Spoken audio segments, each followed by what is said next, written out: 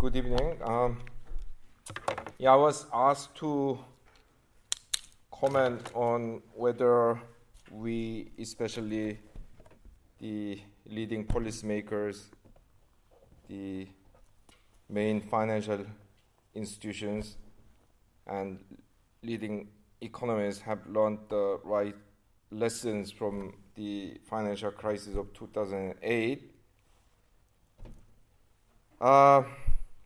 I can bore you with what I think of this or that measure of financial reform or lack of it, or this or that macroeconomic policy. But I have only 10 minutes, so I'm going to take a completely different tack. So what I'm going to start with is the observation that what is amazingly unique, if you like, about the 2008 financial crisis is that it happened despite the absolute certainty with which the leading economists and top policymakers declared this impossibility. So Robert Lucas, the famous free market economist from University of Chicago and the winner of the 1995 Nobel Prize in Economics, in his 2003 American Economic Association presidential lecture, declared that the problem, I'm quoting him, the problem of depression prevention has been solved. In June 2005, Alan Greenspan, the longtime governor of the American Central Bank, the Federal Reserve Board, who was in his time revered as the maestro by an author no less than, I momentarily forget his name, but one of the key reporters of the Nixon's Watergate scandal. Greenspan told the US Congress in June of 2005 that yes, there might be some froth in some local housing markets here and there, but there is no national housing bubble. A few months later, Ben Bernanke, the then chairman of the Council of Economic Advisors to the US president, and later Greenspan's successor as the chairman of the Federal Reserve Board, told the US Congress that the 25% increase in home prices in the previous 2 years, and I'm quoting him, largely reflected strong economic fundamentals, despite the fact that the economy in the previous 2 years grew about 7% and house prices went up by 25%. And that came not at the beginning of an upturn, after another few years of house price inflation. Indeed, Ben Bernanke, when he was the professor of Princeton University and a member of the Federal Reserve Board, made a great contribution in popularizing the notion of great moderation. So he was one of the people who declared that now we have reached this state of nirvana. So that robust growth, low inflation, financial stability, we cracked it.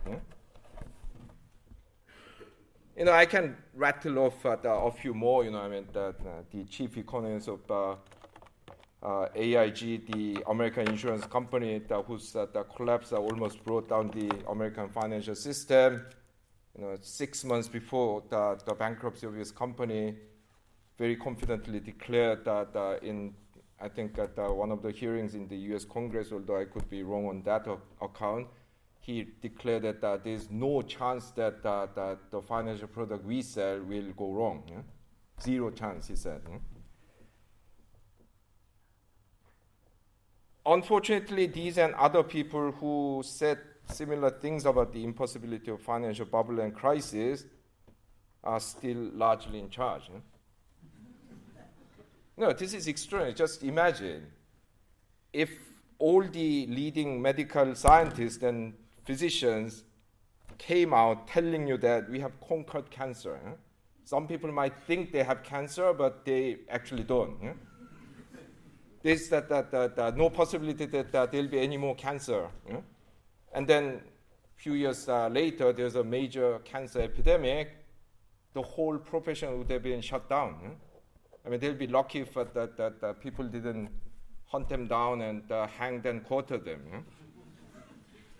But somehow economists have been, these leading financiers and policymakers have been immune to that problem. And I say that this is because those who benefit from the current economic arrangement, commonly known as neoliberalism, and those who provide intellectual justifications for it, are using all the power they have, financial, political, and intellectual, in order to defend it. Of course, when you say that, they say, yes, we know that the systems are perfect, but there's no alternative. Look at the Soviet Union. I mean, it collapsed. There's no alternative to capitalism. There's a very disingenuous sleight of hand here, because,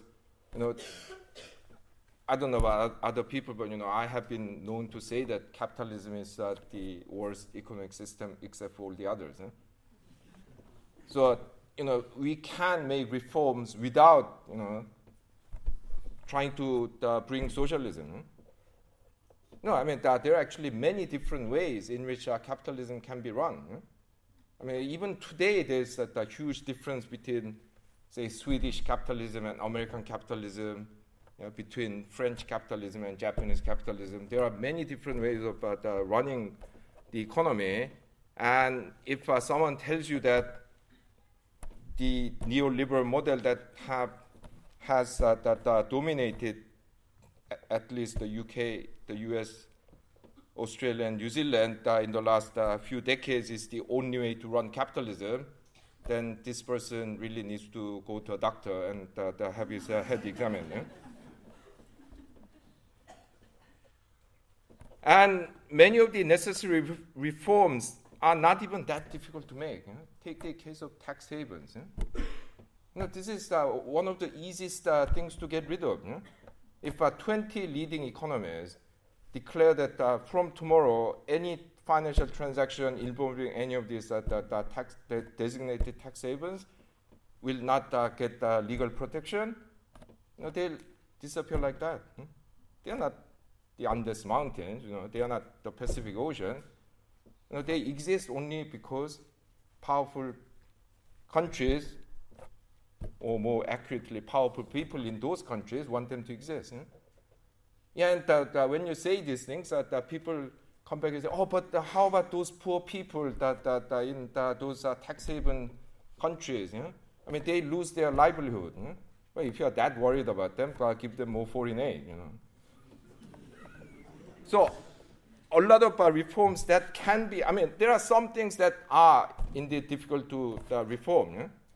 But even the easiest things are not being done, because basically people who have the ability to make decisions don't want them to happen. Well, finally, I'm not, once again, I don't want to give the impression that I'm somehow anti-capitalist. No, I mean, I think it's still the best system that we have. But the reason why I want it to be regulated properly is because it's such a powerful system. Just think about it. Which country had traffic rules, traffic lights, the speed cameras, and the car seat, the seat belts, and the airbags when everyone was either walking or at most riding on a horse? No countries did, because the accidents did happen in those days, but their consequences are not that horrible. Today we have all these things exactly because we have cars that has up to 1,000 horsepower, cars that can do 150, 200, 250 kilometers, 3, 4, 5 times the speed of horse. And that's exactly why we need better regulation. And I think I'll have run out of my time, and I'll stop here. Thank you.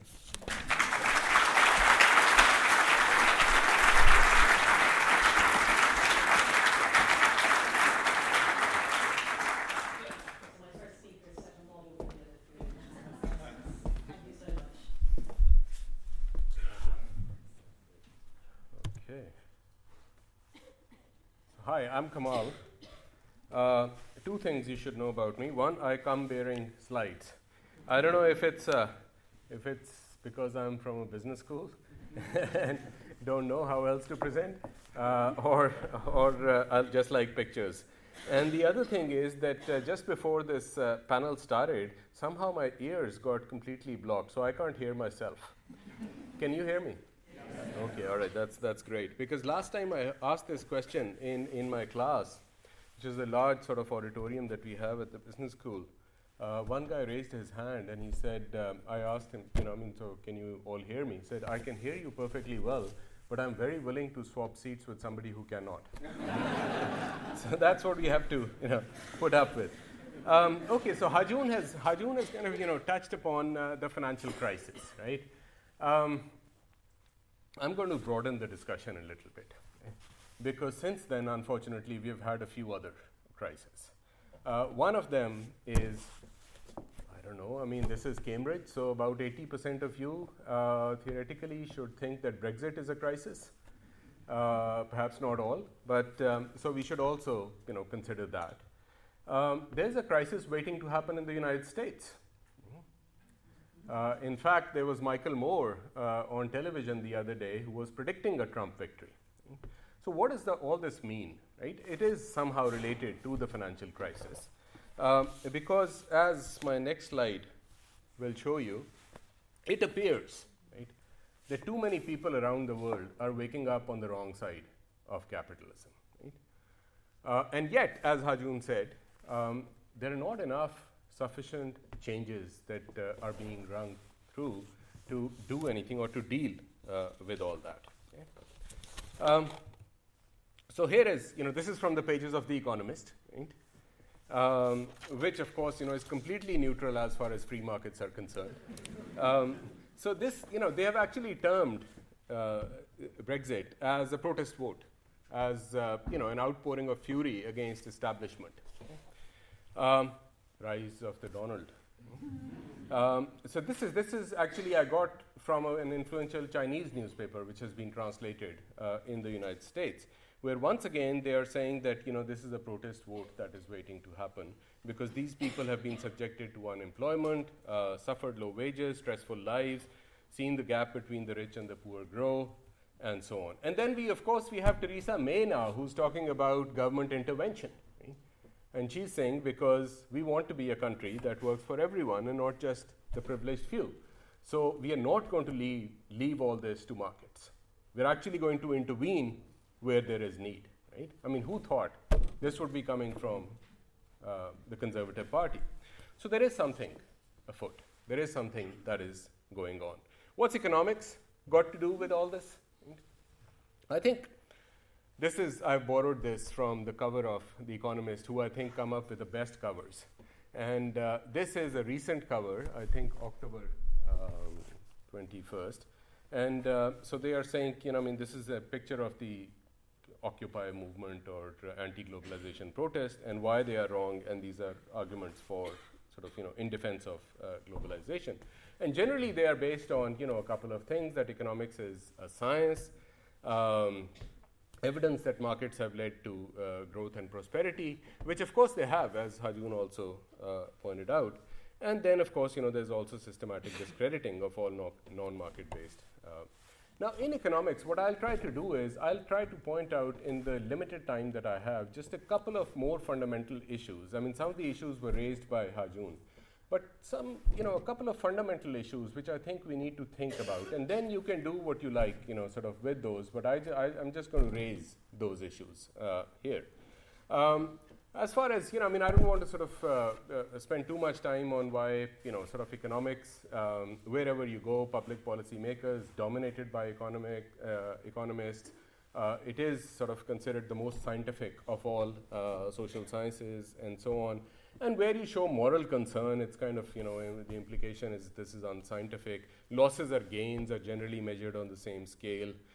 Generally, if you read economics articles, there's hardly any citations from other social sciences, okay? As if they are studying a completely different world from what the economists are studying. There are also, of course, some unrealistic assumptions. When Milton Friedman was asked this question, his answer was that it doesn't matter how unrealistic your assumptions are. What matters is the predictive power of the theories. And then we had the financial crisis, of course. Now, one of the most important slides that I have for you is this one. These are treadmills. And what I want to use this slide to sort of raise are 2 points. One is about efficiency and the other is about growth. Okay? Now, the economy is essentially firms out there that are producing stuff that we consume. Okay? Now, what are the kind of pressures that firms are under? So, I'll give you a very simple example. There's a firm that is growing at 10%, and there's another firm that is growing at, let's say, 20%. Which firm would you put your money in, right, as an investor? You're going to put it in the firm that is growing at 20% because you want your £1 to grow. And in 1 year, if the stock price rises, there is a chance that your money will become £1.20 rather than £1.10 in one. So if you keep it in the one sort of 10% one, you're going to incur an opportunity cost. Right? So that's a loss. So you're going to put it in the firm that grows at 20%. So what is the firm that is growing at 10% going to do? The only way it can keep your capital in is by growing faster than the other firm. Okay? Now, what is fast and what is slow growth rates? You don't determine that. The CEO doesn't determine that. The board doesn't determine that. The market determines that. The market determines that by telling you that we expect you to grow at 15% next quarter. How do you actually get your stock to grow? You have to beat market expectations every single quarter for your stock to move. So these are the treadmills on which these firms find themselves, these managers find themselves. They are under pressure to constantly grow faster and faster. Where is all this growth going to come from? This growth is going to come from, they are going to produce new products, they're going to convince you to buy those products and services. They're going to come up with new ways of actually selling you those products, increasing their profits, and so on and so forth. So that means that there are essentially 2 ways. There are other ways, of course. There are essentially 2 ways in which they are going to grow your money, right? Which is through efficiency. They're going to cut costs. They're going to come up with new technologies which are going to make operations more efficient, and through incessant growth. Now, both have, of course, a flip side. Right? In terms of growth, I mean, one of the examples that I have studied quite deeply is microfinance, where financial markets want to grow this. They wanted all these small microfinance NGOs to scale up, right, quickly, because we need to grow. And eventually that ended up in all kinds of sort of, a number of suicides among microfinance borrowers, and so on and so forth. One of the sort of, things that I observed was very interesting, if not tragic, which was that previously they used to borrow from each other, these villagers. And now they borrow from a microfinance bank. What's the difference? There are lots of advantages of borrowing from a bank because it's connected to other capital markets, it can lend you more, and so on. Previously, when I returned the loan, the moral obligation remained. The obligation to reciprocate remained. So that process of borrowing actually built social capital because so-and-so helped me when I needed the funds. And with a bank, it is completely different. You talk to these women, and they're mostly women who borrow from microfinance banks because they would only lend to women. They feel alone because they have borrowed money and now they are after them. And they have devised all kinds of public humiliation rituals. We also, of course, have environmental degradation. This is, again, an article from The Economist where they are saying, that if you leave it to the markets, competition can be self-eliminating, so some firms have become too big, and so the market is not functioning. Another point I want to make about the other aspect, which is efficiency. Right? So it's good to be efficient, right? We all want our children to be efficient and so on and so forth. But this is a picture of people who are raising a barn, right? So somebody's barn, and this is from the Amish people, who were studied by an economist at Harvard called Stephen Margley. And he says that, when our barn burns down, what do? We call the insurance company, right? Which is the most efficient solution because, they compete with other insurance companies, so your premium must be competitive. They call the best barn builder possible, and they come in and build a barn very quickly, right? Which is a very efficient outcome. The Amish don't do that. The Amish actually get together. The community gets together, and collectively they build a barn, which is an inefficient way of doing things, if you come to think of it. But there's a difference.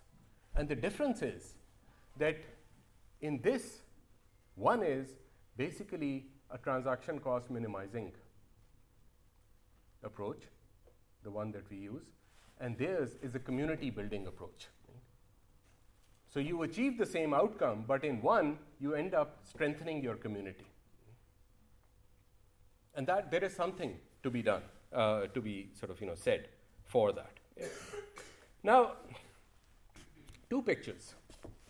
Now this is, this is from Rana Plaza, the building that, how much time do I have? Oh, sorry. Couple of minutes. Okay, all right. Sorry, my ear. Yeah. These are workers, right? 1,200 workers killed in 1 hour in Rana Plaza. Why? Is it because, the building was not safe to work in? Sure. Why were these guys there? The guys, all the inquiries later on showed that these people were perfectly aware that the building was unsafe to work in. Still, they all lined up in the morning to go to work.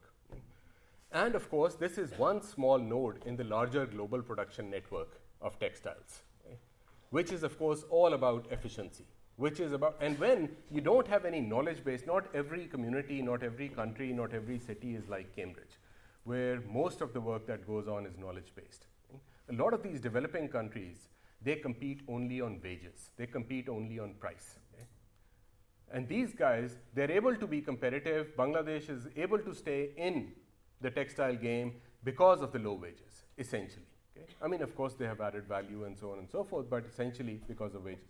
And the market puts pressure, right, on that in the name of efficiency.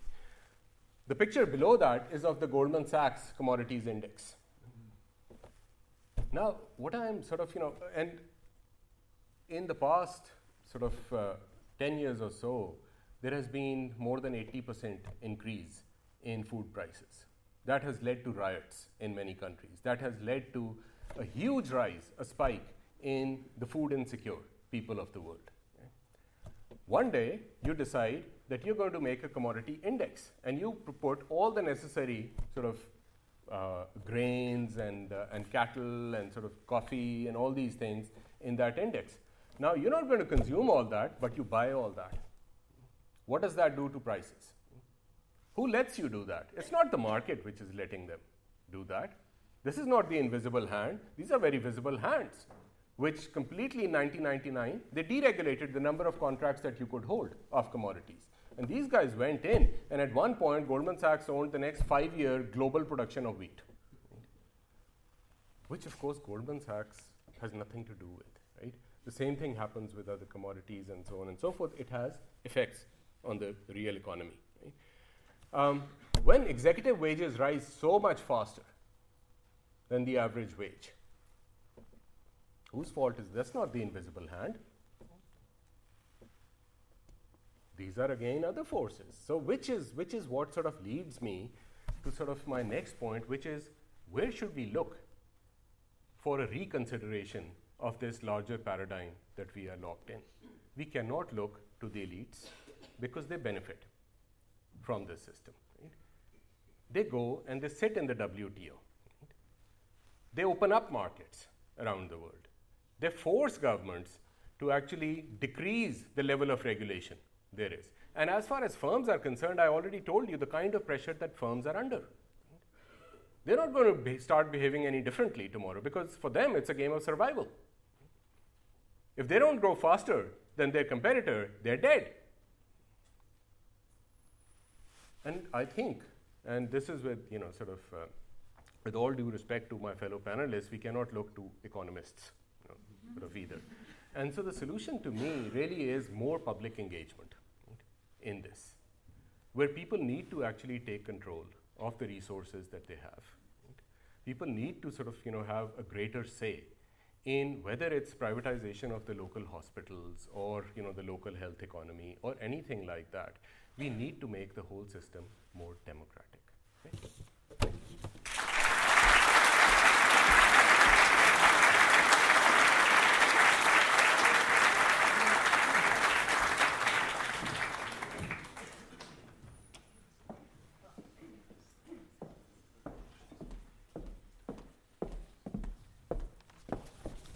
Well, great to see you all.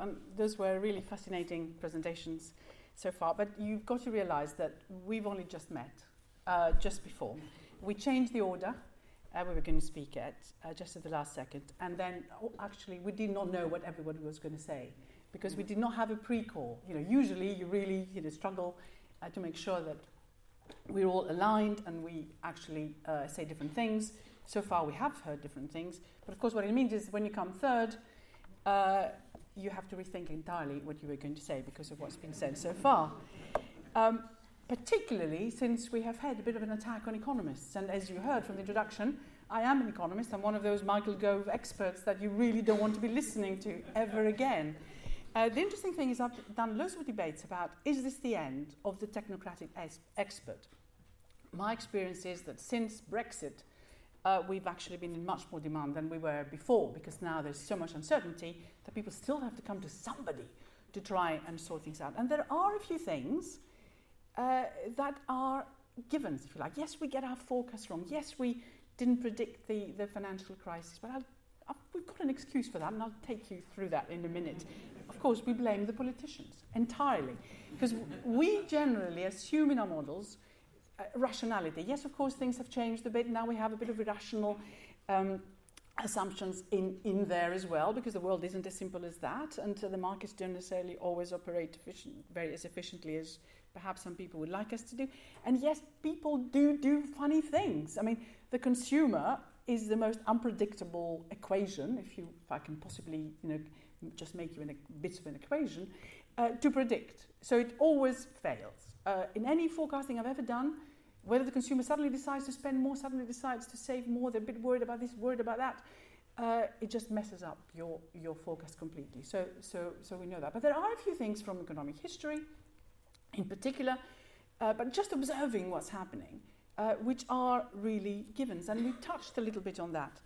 I mean, it's interesting when you look at equality and growth, and also government intervention. On the equality side, there is really no evidence to tell you that a more equal society grows faster in any sustainable way. There is some evidence that tells you that once the recovery starts from a slowdown, if you are more equal, because you're spreading the goods in a more even way, and because people then go and spend the money they have rather than perhaps invest it in funny ways abroad, you have a more sustained period of growth that follows from that. So we know that this happens, and that over a period of time, as Krugman and others have said, if you have an unequal society that stays unequal for too long, then you can have social tensions, people worried about coming and investing in that country, so you suffer in relation to others. So we know that. So obviously we need to be watching this. But in any moment of observation, you can't tell that an unequal society is necessarily worse off in terms of the growth that it achieves. And after all, if you have people accumulating wealth somewhere, they'll have to invest it. The question really is, do you have the type of government that ensures they invest in the right way? I'm not suggesting a Nissan approach here, by the way. That's the sort of thing we heard today. But certainly you can have policies that encourage productive investment. We know that.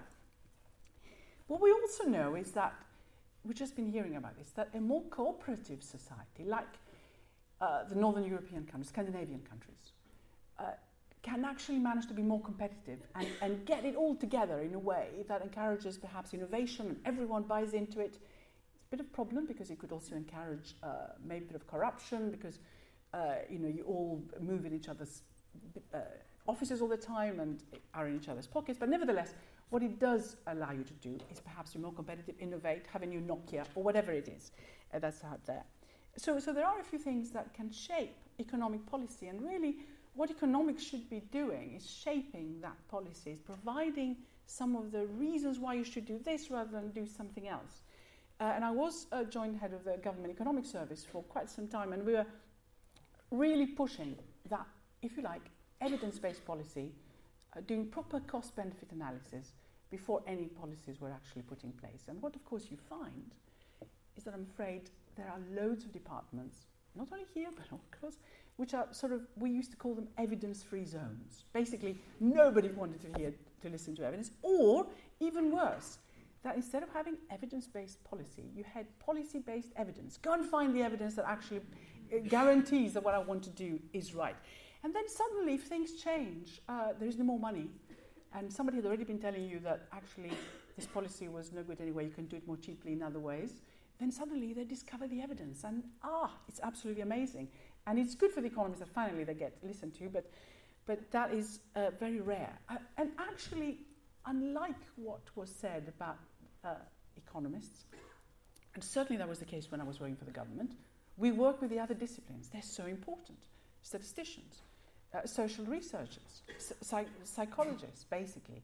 They do all our surveys. If you really think that the GDP data that came out today, or was it yesterday, was just dreamt up by some economists, it wasn't, because there are surveys done, there's interpretation done, and that's done by other disciplines. And that's basically how the whole thing works. So it would be rather good, actually, if we would listen a little bit more, but we have to be very, very clear about the assumptions we make, and they're not theoretical assumptions. So, for example, the Treasury is being attacked, all my ex-colleagues, right now, for doing forecasts before about what was going to happen to the UK economy, okay? So, and the Bank of England, they get attacked.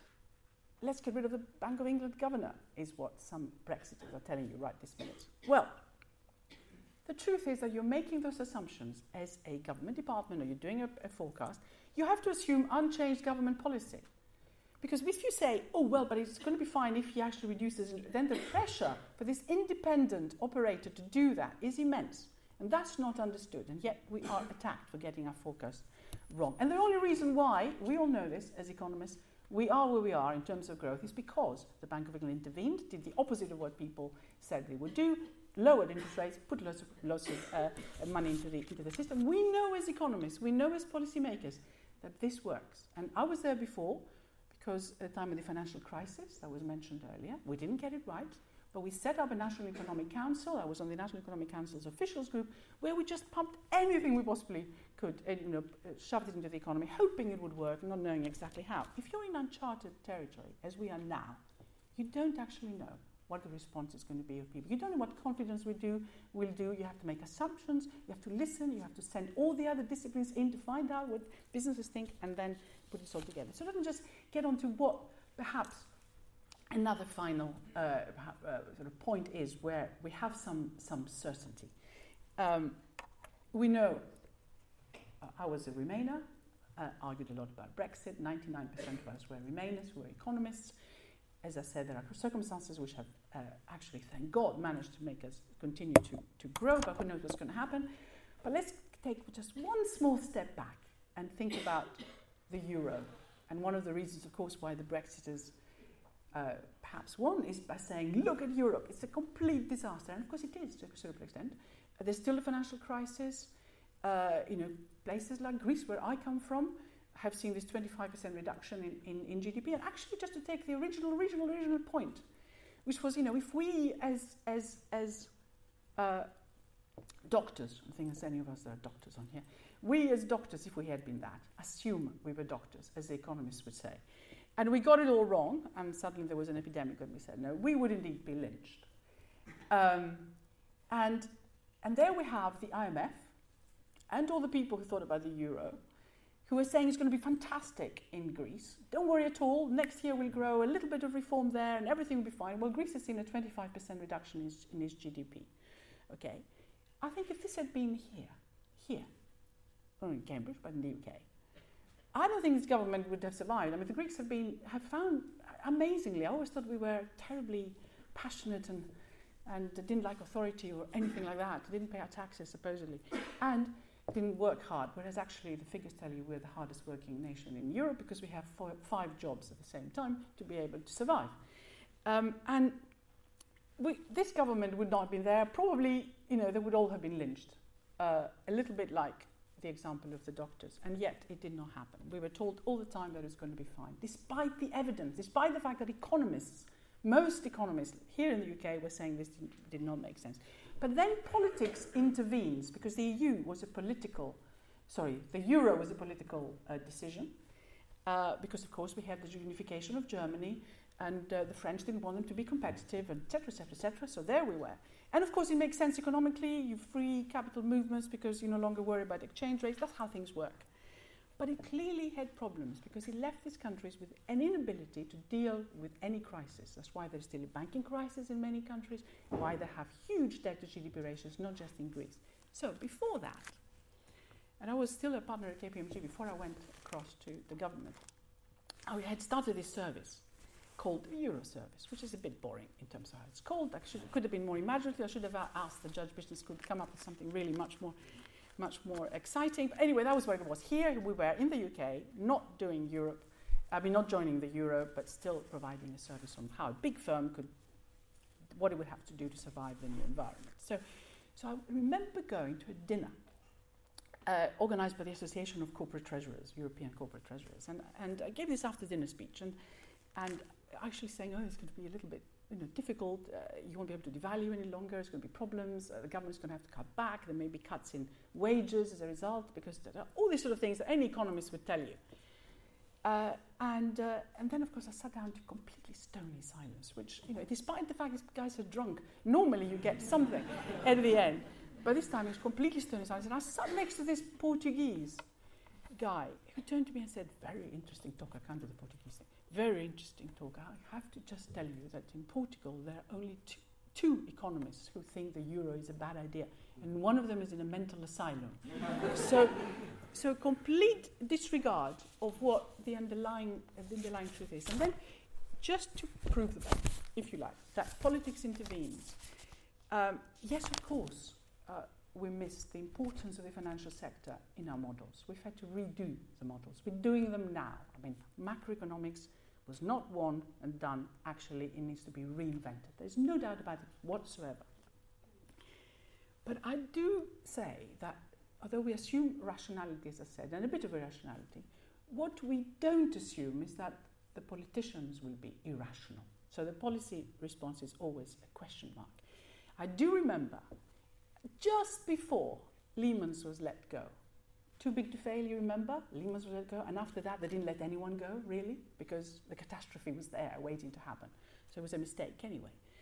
But we were all in some very senior regulator's house having a party, which and it was all happening in the States. And we all said, there's no way they're going to let Lehman's go, because if they do, it's going to be a financial catastrophe across the world. Well, they did. And here we are. The results are clear for all to see. Thank you very much.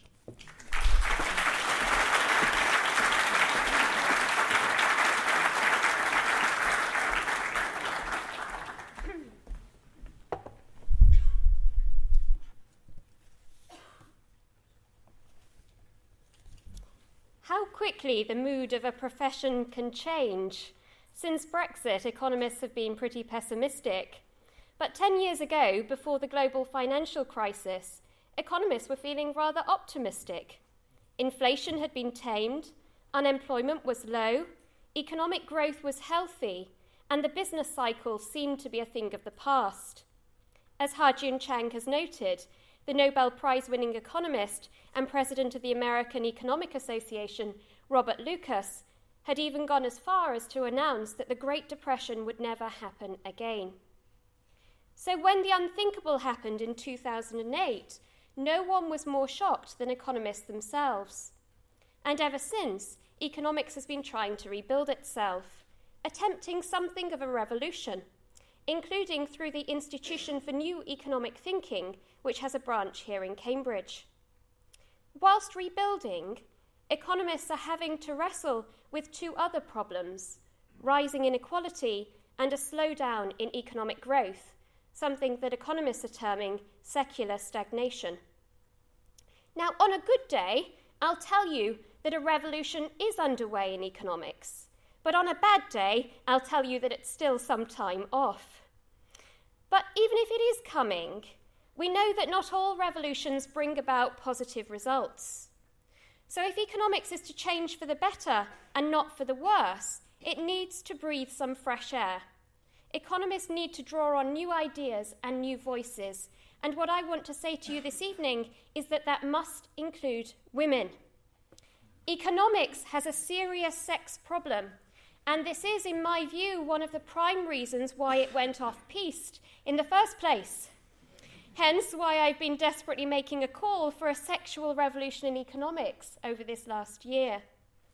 The presence of leading ladies such as Janet Yellen at the Fed or Christine Lagarde at the IMF masks a deep underlying problem in economics, one which is apparent in the fact that there has only ever been one female economics Nobel Prize winner. Whether we're looking at policymakers, academics, or economic students, there are many more men than there are women at the helm of our economy, present and future. In the UK and the US, there are almost 3 times as many male students studying economics as there are female. And worryingly, here in the UK, the proportion of girls studying for an economics degree has been going down rather than up.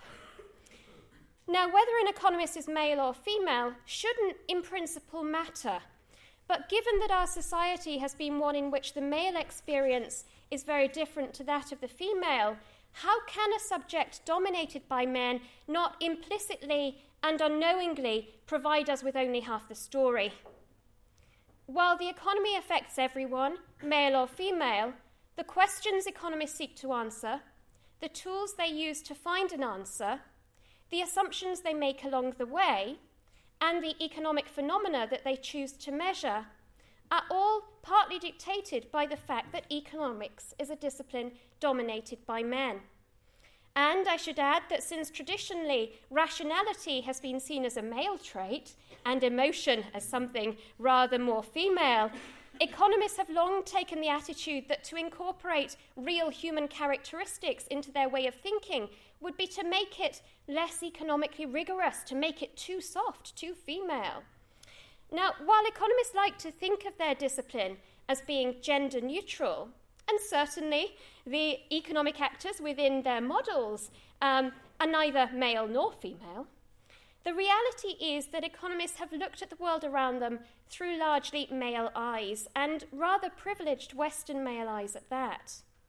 This male experience has traditionally been one of business and of paid work, an experience that leaves family and community to the opposite sex.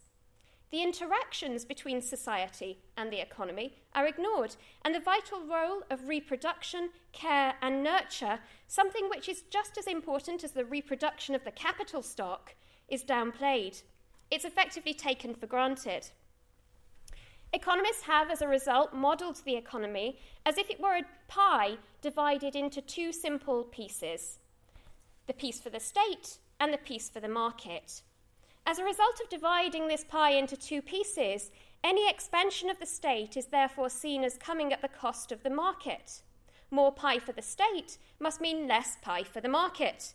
And the result has been a war between the state and the market throughout the 20th century, one that's played out in lecture halls, in politics, and in international relations. Only by recognising that that pie can be divided into 3 pieces, that there's a 3rd sphere involving life outside of the market and beyond the whims of the state, will we stop seeing the state and the market as if they're in a permanent zero-sum game. More state doesn't have to mean less market. So, for example, by supporting women's labour force participation through social and welfare policy, the state can work in support of market activity rather than crowding it out. The bias contained within economists' models isn't the only problem. So is economists' interpretation of the past, of what has made the Western economy, including Britain, successful. The story that we're typically told is supposed to be gender neutral, but when you think about it, is very much a male story. It's very much his story.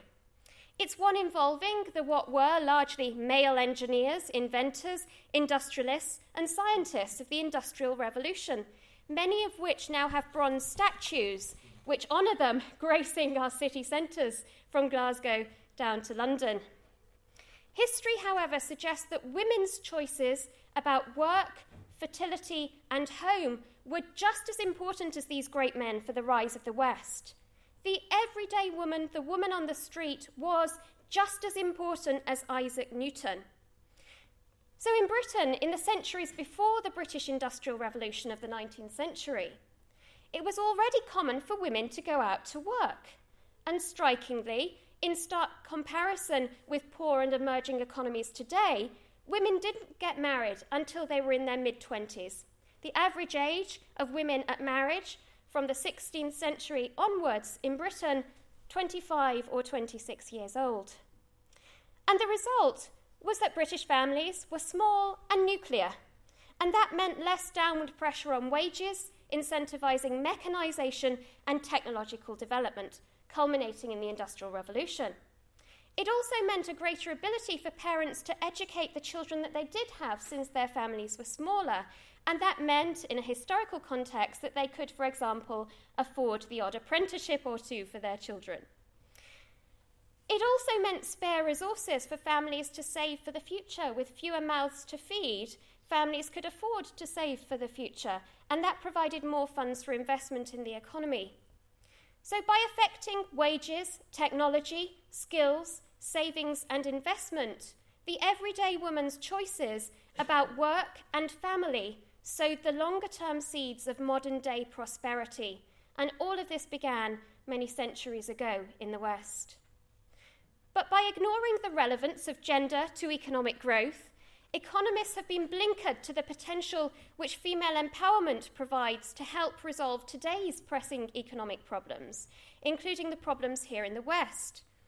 Whether it's a slowdown in economic growth, deflation, negative interest rates, flagging productivity performance, stagnant wages, inequality, or political battles about immigration, the problems we currently face are rooted in what I've recently termed for Bloomberg a global sex problem. And this is that a lack of female empowerment in poorer countries has resulted in high fertility rates and rapid population growth over the past century. And then, with the onset of globalization over the past 30 years, as rich and poor economies have come into greater contact, that excessive population overseas has created significant downward pressure on wage growth here in the West. Rising inequality and a slowdown in economic growth has been the inevitable result, as too has animosity in the West towards foreigners and to the forces of globalization. So whilst many take issue with globalization, and that's of course something that's resulted in an anti-globalization backlash, as can be seen in part in Brexit and in the rise of Donald Trump, I don't think it's globalization that is the key underlying cause of our problems. Instead, it's the lack of freedom for women in poorer countries across the world, including their lack of freedom to take charge of their bodies, to take charge of their fertility. Our economic suffering over here reflects their own sufferings. The excessive population growth abroad resulting from women's lack of freedom hurts wage growth in the West, particularly of the less skilled workers who are competing with the children of these women overseas. This affects inequality, and it also, through its effect on wages, lowers the incentive for businesses to mechanise and invest, hurting economic growth. Now, unfortunately, the gender problem in economics has meant that the connection between women's freedom and current-day economic problems has remained unexplored. So take what's perhaps the most respected book on the challenges facing the Western economy. Its title, Secular Stagnation, Facts, Causes and Cures. It's available to download for free from Vox EU, and it's edited by the economists Koen Toylings and Richard Baldwin. Not a single one of the 20 or so contributors is female. Gender does not receive a mention. This is the key book attempting to explain the slow growth and related macro problems in the West at the moment. Just now, in fact, just this week, one of those economists involved in that book has begun to think about gender in relation to this problem of slow growth. But the result hasn't been a positive view of women's freedom, it's been a negative one. They're now blaming the slowdown in economic growth and negative interest rates in the West on women's freedom, and in particular, access to the pill. So then let's turn away from growth to inequality, and let's take Thomas Piketty's famous Capital in the 21st Century. Gender again hardly receives a mention. I only counted it in my own reading once in the main text. So it seems that economists either don't think about gender, or when they do, the result is that women end up taking the blame for the situation that we're currently in. And that is simply not acceptable. And as far as I'm concerned, it's dangerous. We can't take women's freedom for granted. We can't take women's access to birth control for granted. And that's something you see not only in poor countries, but in rich economies like the US. And so this idea that women's freedom is either to be ignored or is to be seen as something bad for the economy is very worrying. The fact that it's not causing more uproar amongst economists and amongst the wider public is a blatant signal, I would say, of the state the economics profession is in. The fact that people within economics can either disregard gender or go down the direction of blaming women. So in the process of economics remaking itself, economists need to admit that their discipline has a serious sex problem, one that desperately needs to be addressed if we're to get to grips with the major challenges we face: the slowdown in economic growth, rising inequality, and recurrent financial crises. By ignoring the problem, or by presuming that it's women who need to change and not the discipline itself, we'll be destined to repeat past mistakes, and that will hurt everyone, male or female. So we don't just need a revolution in economics, we need a sexual revolution in economics. Thank you.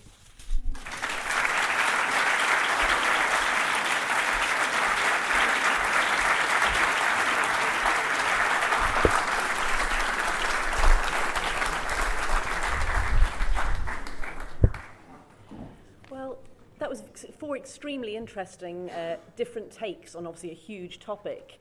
And listening, I sort of, a necessarily impressionistic set of things that I wrote down.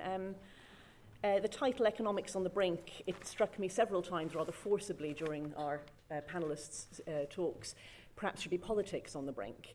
Maybe the problem is more with the politicians than the economists, or maybe it's the way that they interact. But I did find it interesting what you said in your models. You don't assume that the politicians will be irrational. I can't imagine why you assume that. I mean, that reminds me rather of the sort of physicist who starts the description of the problem by saying, assume a perfectly spherical human being. And that I again thought as you described your world in which it's homo economicus, and that all human beings are men. And you don't even know that you've assumed that. You've got these things moving around in your models and you haven't even noticed what they aren't.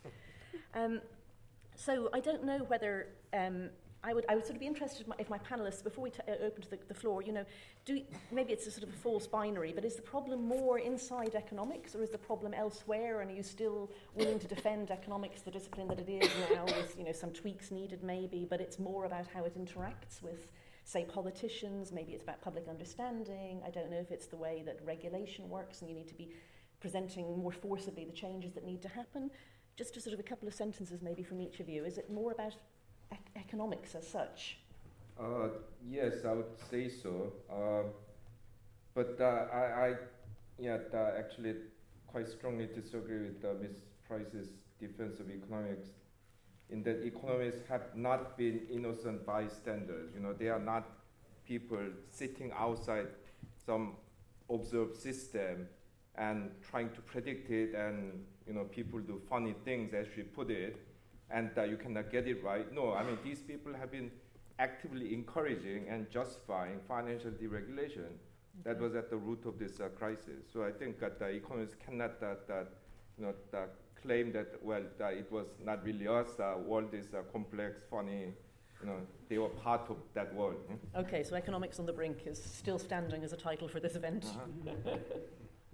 I think there is there is a theory in sociology that was basically came up at the Carnegie Mellon University in the 60s. It was called the garbage can theory.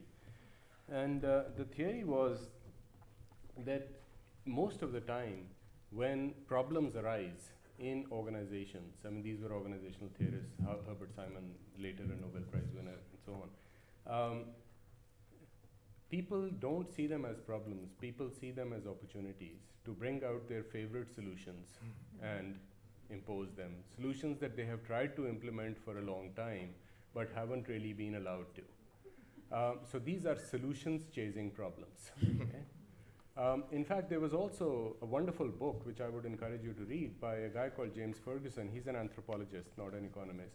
But his PhD thesis at Harvard was the study of a development aid project in a landlocked country in Africa called Lesotho. And he starts off by saying, this is the memo from the World Bank, which describes Lesotho's economy, on which they basically base that intervention. And here is the actual situation in Lesotho, and they don't bear any resemblance. Is it because the people in the bank are stupid? Obviously not. I mean, they've been hired from the top universities of the world, and the top graduates in their class, and so on and so forth. But the solution has been framed in a way which is necessarily apolitical, which is purely economic. Mm-hmm. So in that way, my position would be that yes, there is an apolitical color to everything that sort of we see here. Well, what can I say? Clearly, this is an anti-economist thing. You're going to have to help me, sorry. Going to have to stick together. But there is no doubt, as I said, economists actually missed quite a lot. And of course, there are economists, as the Portuguese were telling me, who seem to go down a particular route. So the profession is quite divided, I think. There is no doubt about that. But of course, there are loads of economists in the IMF and elsewhere who have done the wrong things, who could not see that the policies were not going to work. And that is because until the Greek situation, until Europe sort of went into free fall and there were all these bailouts, they had never dealt with an advanced economy of the sort of, you may say that Greece is not advanced economy. It had sort of become that. They had not dealt with big countries, and they had never been involved in such huge bailouts. They had no idea what the issues would be. They thought it would be just as simple as dealing with an African country or perhaps Argentina, which was the case before. So if people don't want to, either don't learn from experience or they are convinced, and I think there is a bit of a conviction there, and you're quite right in what you just said, that we've done this before and worked, it has to work there as well, even though the subject matter is quite different and the patient is different. So we've tried it with one patient, worked, so it has to work for them all. Even though the circumstances are different, then you do put the entire economic profession into disrepute. I mean, this is a serious issue with which I entirely agree. And yet, in defense, if you looked at the financial crisis itself, you say economists believed in deregulation. It's quite interesting you say that because, again, a number of us were involved when we had the Big Bang. As you know, there is a 30th anniversary of the Big Bang. What actually happened in terms of the financial crisis is that it was the US government that decided that it made political sense to enfranchise, if you like, a huge part of the rather poor population by offering them the ability to buy their own houses through mortgages which those guys could not afford, and encouraged and deregulated the financial sector to be able to do it. On the back of it, with a bit of deregulation that happened, everyone started buying this. They then put it all together in bundles and sold them off, these mortgage-backed securities, which actually were the reason why the financial crisis happened. Now, there are banks still here being told off and fined huge amounts of money so they could actually go out of business by the US for mis-selling of mortgage-backed securities when it was completely a political decision. Mm-hmm. Now, this was not an economist's paradise. This was something that economists were saying, what are you doing? These people will never be able to pay this thing back. And we used those completely unserviceable bits of debt and bundled it together and sold it to others, and they sold it to others and had lots of instruments all around it. And the whole thing sort of collapsed when it was very obvious very simple. It was very simple, the financial crisis. It was that those people in the States could not afford to repay the mortgages. I'm going to make you 50-50, economists and okay, politicians. 50-50, I'll take it. Victoria. Yes, so I think so. We're talking about whether it's politicians or economists that are to blame. And if I can say something in relation to how each of those two groups engages with the public, and I think this brings out an important difference. And that is that economists are very bad at engaging with the public and listening to the public. They have closed ears. Economists do need to get out and about a lot more. Perhaps economists should have local surgeries where they talk to people from outside, as politicians are in a sense forced to do.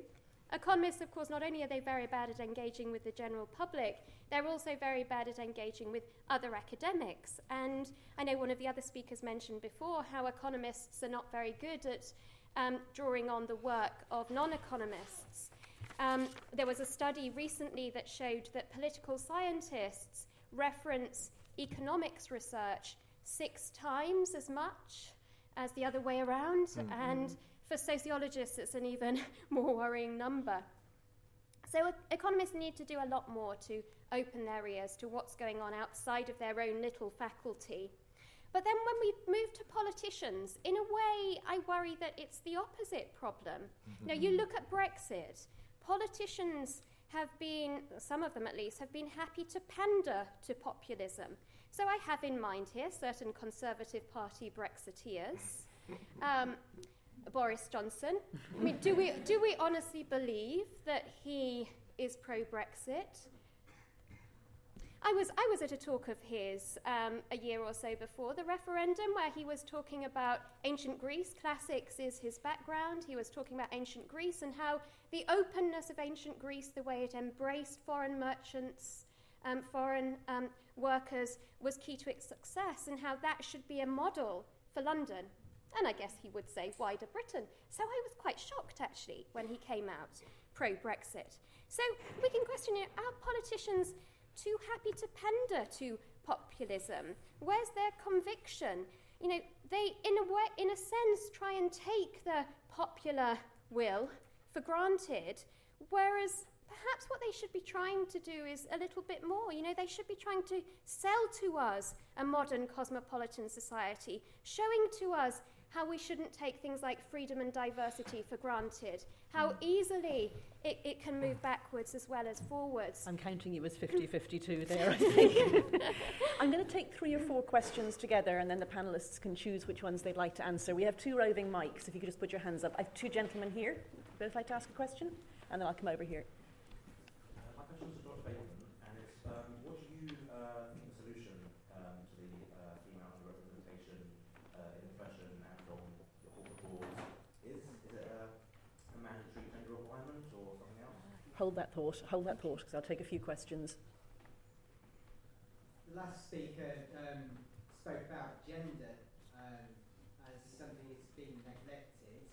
I'd say in this whole discussion there's been really no talk about the environment and no questioning of the assumption of continued growth, and in particular the use of the low interest rate environment at present to really fuel that consumerism. And just a question to all of you, what would you like to say about those concerns? Thank you. Another couple of hands up over here. Guy here at the top.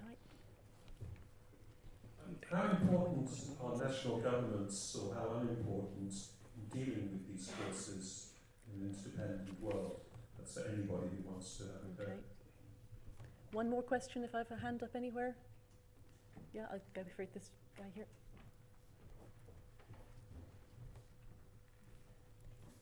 Thank you. This is very short. The most tangible recent financial decision was on the third runway peace strategy, in my view. Is that an economic decision or is it a political decision? Good question. Okay, so what should we do about...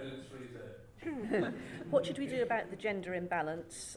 Would any of you like to comment on environment? What is the role of national governments these days? And Heathrow, is that politics or economics? Okay, so thank you for the question on the gender problem in economics. Now, partly I think we've got ourselves into a vicious circle. So, too few women studying economics, that means that the types of models and the way that economists look at the world becomes very male-centric. That means that economics puts off more women coming into the discipline, and we go round in a vicious circle. So what I launched last year, and actually with the support of Vicky Pryce sat next to me, was a Women in Economics initiative here at Cambridge, which is to reach out to sixth form girls across the country to bring them to Cambridge for a day to hear more about economics. They don't have to be studying economics, and so the idea is to open their eyes really to different ways of looking at economics. And so I am trying to do something at the ground level. With regard to the environment, then this, I do think naturally is connected to the gender question, because if we're talking, I've been talking about the problem of overpopulation, excess fertility, women not having the freedom to control their own bodies, the freedom to control their own fertility, then I very much see the environment and climate change as related to the lack of freedom in the world. And actually, one of the most efficient ways of reducing carbon emissions is birth control. Mm-hmm. Mm. Anyone else want to take the environment question just briefly? Yeah? Yeah. I thought I alluded, but obviously, given limited time, because when you talk about growth, you cannot not talk about the environment, because that is the biggest casualty there is of incessant growth. Because at some point, you need to pause and you need to think, you want to grow the economy, but to what size? You want to grow it infinitely? Should it bear any relation to the size of the planet where you're trying to grow this economy? Because at the end of the day, you need to think about the throughput, which is the natural resources which are going into the machine. And when did we start referring to nature as natural resources, as if they're all meant for our consumption? I think it's an extremely important. Yeah. I think national governments and Heathrow maybe are national governments, but of course it sort of links with the environment thing, if I may, because it's quite interesting because the scientists have been talking about the whole climate change issue for quite some time, but policy was not following that through. And it was really when Nick Stern, an economist, did the climate change review, his big review, where actually calculated the costs and the benefits and argued that actually, if we don't do something now, the costs are going to be so much greater later, that people actually stood up and took notice. So this is just to prove that economists can be significant occasionally and can actually influence policy properly.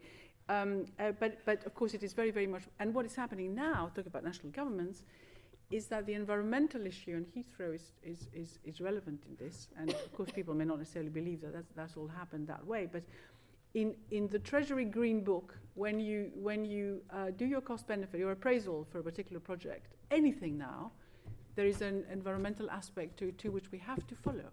So you look at the cost benefit there as well before any policy is suggested in relation to any other. So there's been progress. It's not fantastic, but at least finally we've signed all sorts of agreements, and we're doing this, and I think that's quite important. And national governments and what role they play. We heard at the beginning about, or even Theresa May, finally saying that the state should be really involved. The truth is the state is very heavily involved in absolutely everything. As again, I mentioned Nissan before, and look at it again now. If you look at the FTSE 100, the majority of the companies, of the largest companies, come under the influence of government, whether it's through procurement, whether it's through regulation, and there are regulations all around, competition regulations in addition to regulating banks and so on. So actually the state is very important in absolutely everything that moves. So the idea that suddenly we rediscovered the benefits of the state is just not true. The state runs a huge part of the economy and hires people to provide the services, like doctors, for example. And of course, it decides on big infrastructure projects, which is exactly the point that was asked there. The Economist would tell you that airline capacity, increasing it, actually makes sense, in addition, of course, to worrying about the environment. You remember in the coalition government, airport capacity expansion was part of the energy and climate change bit of the joint coalition agreement. In other words, saying, because of that, it takes precedent and we're not going to touch the airports as well at all. Now, in terms of economics and supposedly linking up with the rest of the world, having more capacity in the southeast makes sense. Now, in terms of where it is, there was a whole review, so I can't tell you what the economics are actually telling you, but I would say there's 50-50 too. There's economics and politics in the decision making. Would you like to pick up on any? Yeah, no, very quickly. Well, I have answer to Victoria's question. Is Boris pro-Brexit? I think he's pro-Boris.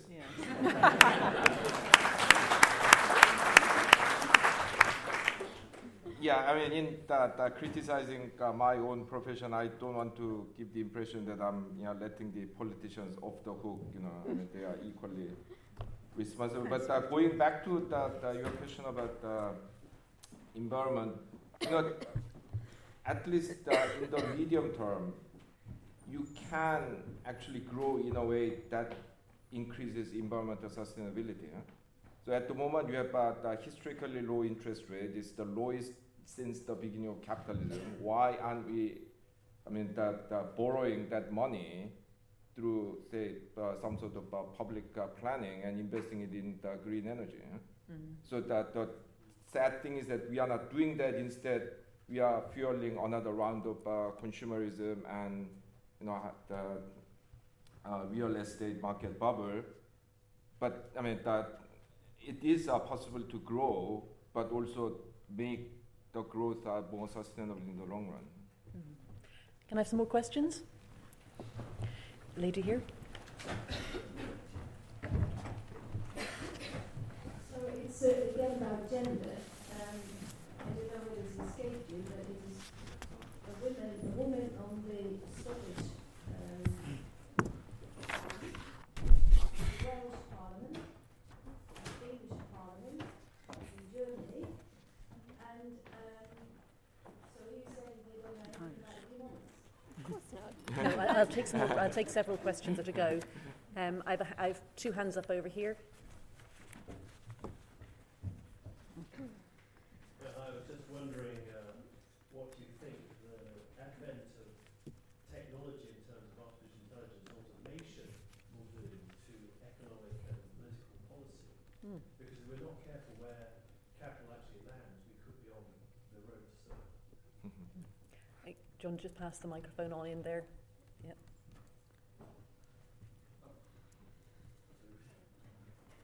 If you have a question as well, go for it. So my question is about uncertainty and the public discourse. I think the public wants certainty, the politicians want to give them certainty, but the economists, they are not keen on doing it, but they are forced to do it. So what will be your solution? Did you also have a question? Yep.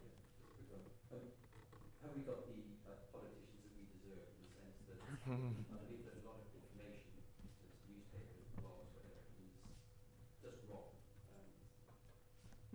With the misinformed public, we're going to make problems.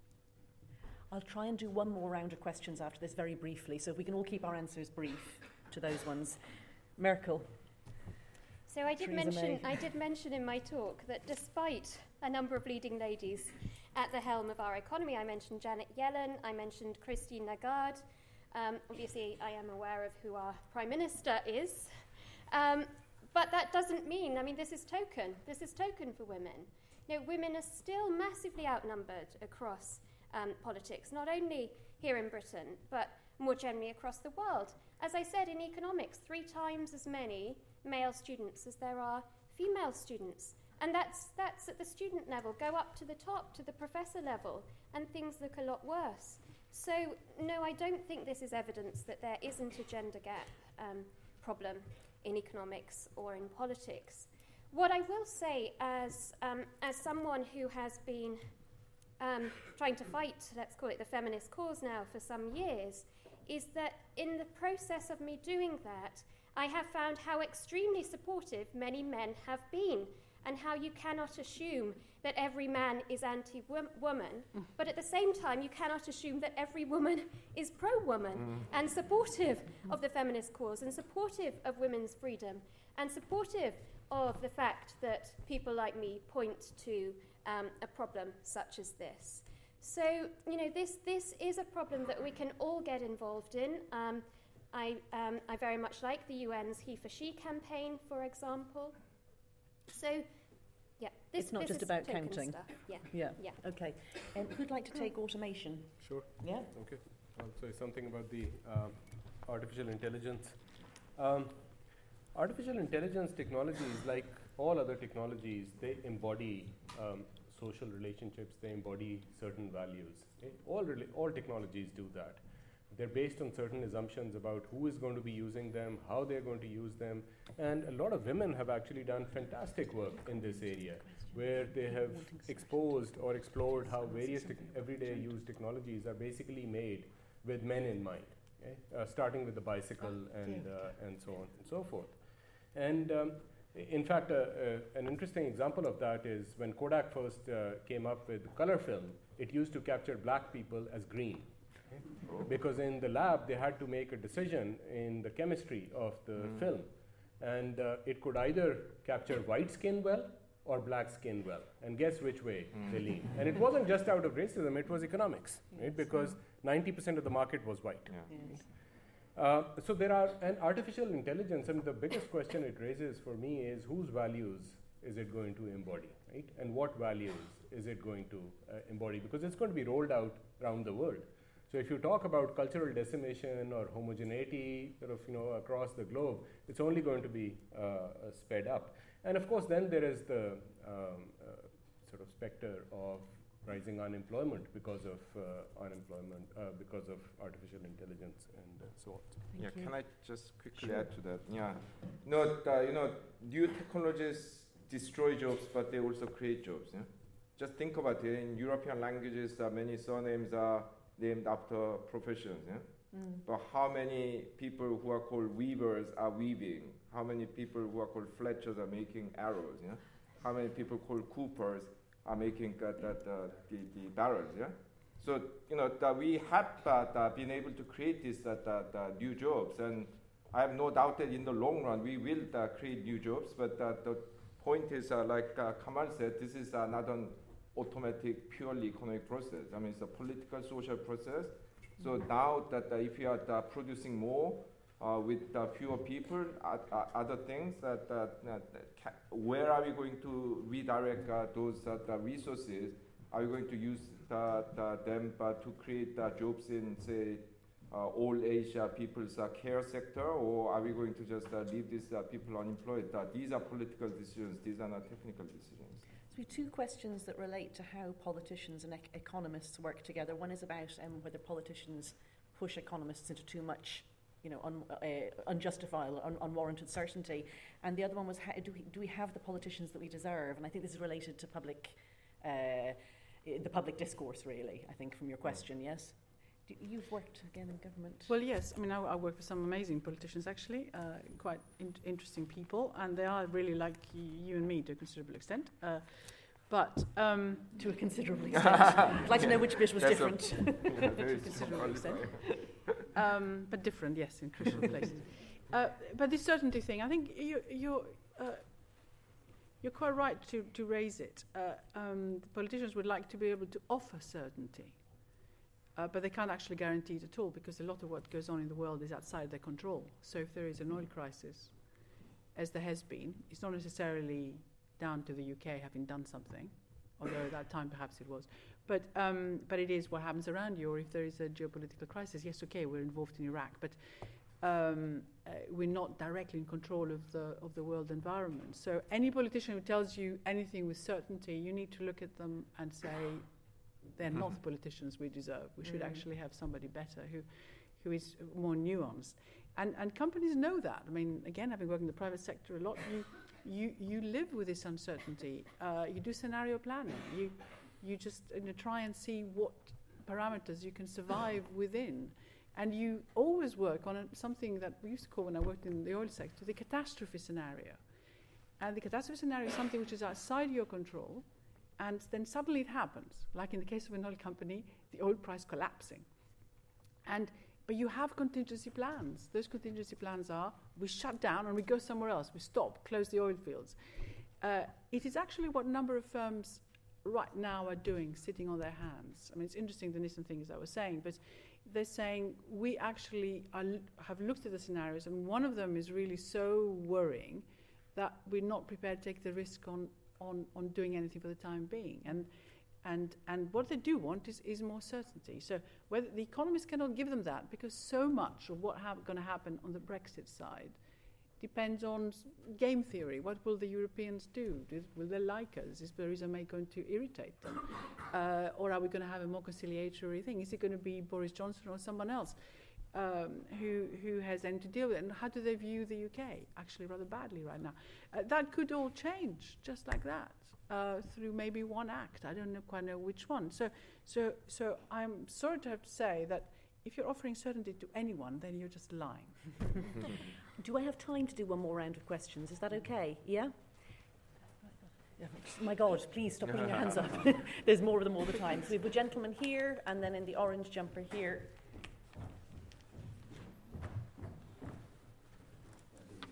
Several times during the presentations, people on the panel have referred to what would happen if they were thinking like doctors. Well, can I give you speaking as a medical doctor myself, there are times when medical doctors sit around thinking like economists, and they try to come up with some answers. Now, my biggest question, to the panel is, do you think the way that the economy is going, you talked about it being on the brink, but to me that sounds like suicide. Are we actually moving in a direction that's actually to the detriment of our physical and potentially, more importantly, our mental health? Bright orange jumper there. I'll come back to you. Yeah, I'm just going to ask, we've touched very, very basically on the environment and the economy, economics of the environment. I really love what the lady on the end said about women in economics and what they bring to the table. Nobody's mentioned religion at all. Is the different religions of the West and the East one of the foundation points of the West's economy, and is it still strong? This lady here. I just wanted to touch on the university fees constantly increasing and the links with political reasons and economics of it. Whether this was an economic or a political decision. Thank you. Okay. One more question. This lady here in the blue jacket, a blue top, sorry. I think with 4 is so many. I don't know. If Trump triumphs, does it really matter what anybody thinks? Okay. Yes, please. Okay, great question on mental health. So if I can provide a historical analogy, and that's with the British Industrial Revolution, something I mentioned briefly somewhere in my talk. British Industrial Revolution, commonly seen as the start of sustained modern economic growth, led to the development of urban industrial cities like Manchester, Sheffield, Glasgow, Birmingham, and brought great wealth and helped to lay the foundations for the modern day. But at the same time, it had really adverse consequences for the health of people, the physical health of people living during that industrial revolution. So economic historians have just recently started to measure the best they can heights of people living at the time, and you find, for example, that people are getting shorter generation on generation because of the types of horrible disease environments in these rapidly expanding, squalid cities. And that problem of lack of sanitation, public health, of diseases quickly spreading, eventually the state in the latter half of the 19th century stepped in and tried to do something. And I do see today's mental health problems as, in a sense, similar to that, and something that we're still waiting for the state to do more. Can I also say something on religion as well? Yes, please. There's a very interesting book coming out next month. I've already reviewed it for Times Higher Education. It's by Joel Mokyr, M-O-K-Y-R. It's called A Culture of Growth, and he touches a great deal, actually, on religion and its links with the rise of the West. if I can offer something of my own, and that is often the rise of the West, the way in which Europe came to dominate the globe, is attached by people like Max Weber to the idea of the Protestant work ethic. Now, actually, I do think that this could be seen as rooted in the early empowerment of women in the West. So women, young girls, go out to work, they buy their freedom by the fact that they can afford to support themselves, they can turn down offers of marriage that their parents are putting for them, go out into the world, work, wait to find someone of their own choosing, and when they find that person, by their mid-20s, they're wanting to settle down and set up their own independent home, separate to either of their parents.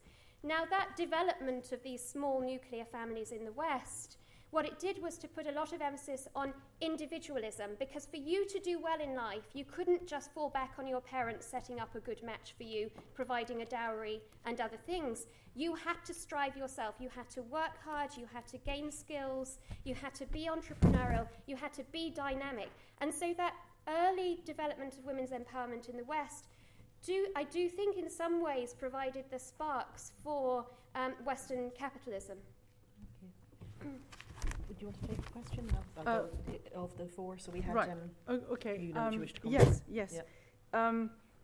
About the mental health of people, I think with whatever we've seen. I think it's quite interesting, but I read this article which said that this private clinic in the city is now inundated with people, with men who work in the city who are suffering mental problems and anxiety because of Brexit. And I thought that was quite an interesting development, which I hadn't thought about, and I cut it out, and I thought it was the funniest thing I've read. But actually there are some... very weird sense of humour. But there are some really serious issues too about, not the bankers, but everybody else. Everyone talks about the automation that we talked about before, but also the gig economy, sharing economy. People are self-employed doing various things. In reality, if you look at their incomes and their quality of life, it is actually pretty appalling because, and of course you probably know that Uber lost a case today where actually the people who work for them have to be treated as employees so they can get some benefits and so on. Because of course we know about the hours and everything else. And we can't just say, they're all foreigners who are working on this, because that's a pretty awful way of thinking about it. But the worst thing for me is to look at the data. I'm afraid what the economists do is they usually at least look at the facts. Of course, the facts. And the self-employed have seen a reduction in the real incomes since the end of the crisis of 22% since 2009. 22% reduction in real disposable incomes, which is extraordinary when the rest of the economy actually saw a bit of, most of them saw a decline, but nothing like as much. So we created this new, loads and loads of people are employed in that way. So the numbers of people in employment has been going up, but actually a huge percentage of people in employment have had worse living standards than they did all those years ago, and they work terribly long hours. And the whatever is created there, particularly, of course, in terms of their families too. Just one very quick thing, if I may, on gender. So you heard from Victoria that we've done various things together. And one of the things that affects what women do on the economics front is the very, very early decisions that are made at school. So if you don't do maths, you tend perhaps not to do all sorts of other things that might actually be very useful. And somebody who used to run an Oxford College here, an Oxford College in Oxford, Frances Cairncross is really what I meant to say. It's late in the evening. Frances Cairncross said, when she worked for The Economist, produced this wonderful report where she found that the greatest correlation between your earnings in life and what you studied was A-level economics. And if women only knew that and were told this, I think things would be very, very different, certainly in the economics profession, and maybe in the decisions made by the people who rise to the top. Do you want to answer any question of those? So we had... I'll just say, one line or two on university fees. Yes, please. I don't think education should be left to market forces. I think there should be some areas, sort of society that should be of market forces, because one thing that the market does particularly well is segment the customer base. Okay? So I make so much, so my child should go to this particular school. Ha-Joon makes this much. So that social capital, once again, that you accumulate because a rich man and a poor woman's sort of, child go to the same school, I mean, then we lose out on that opportunity. So that's just one reason. There are many others why I think, this should be off.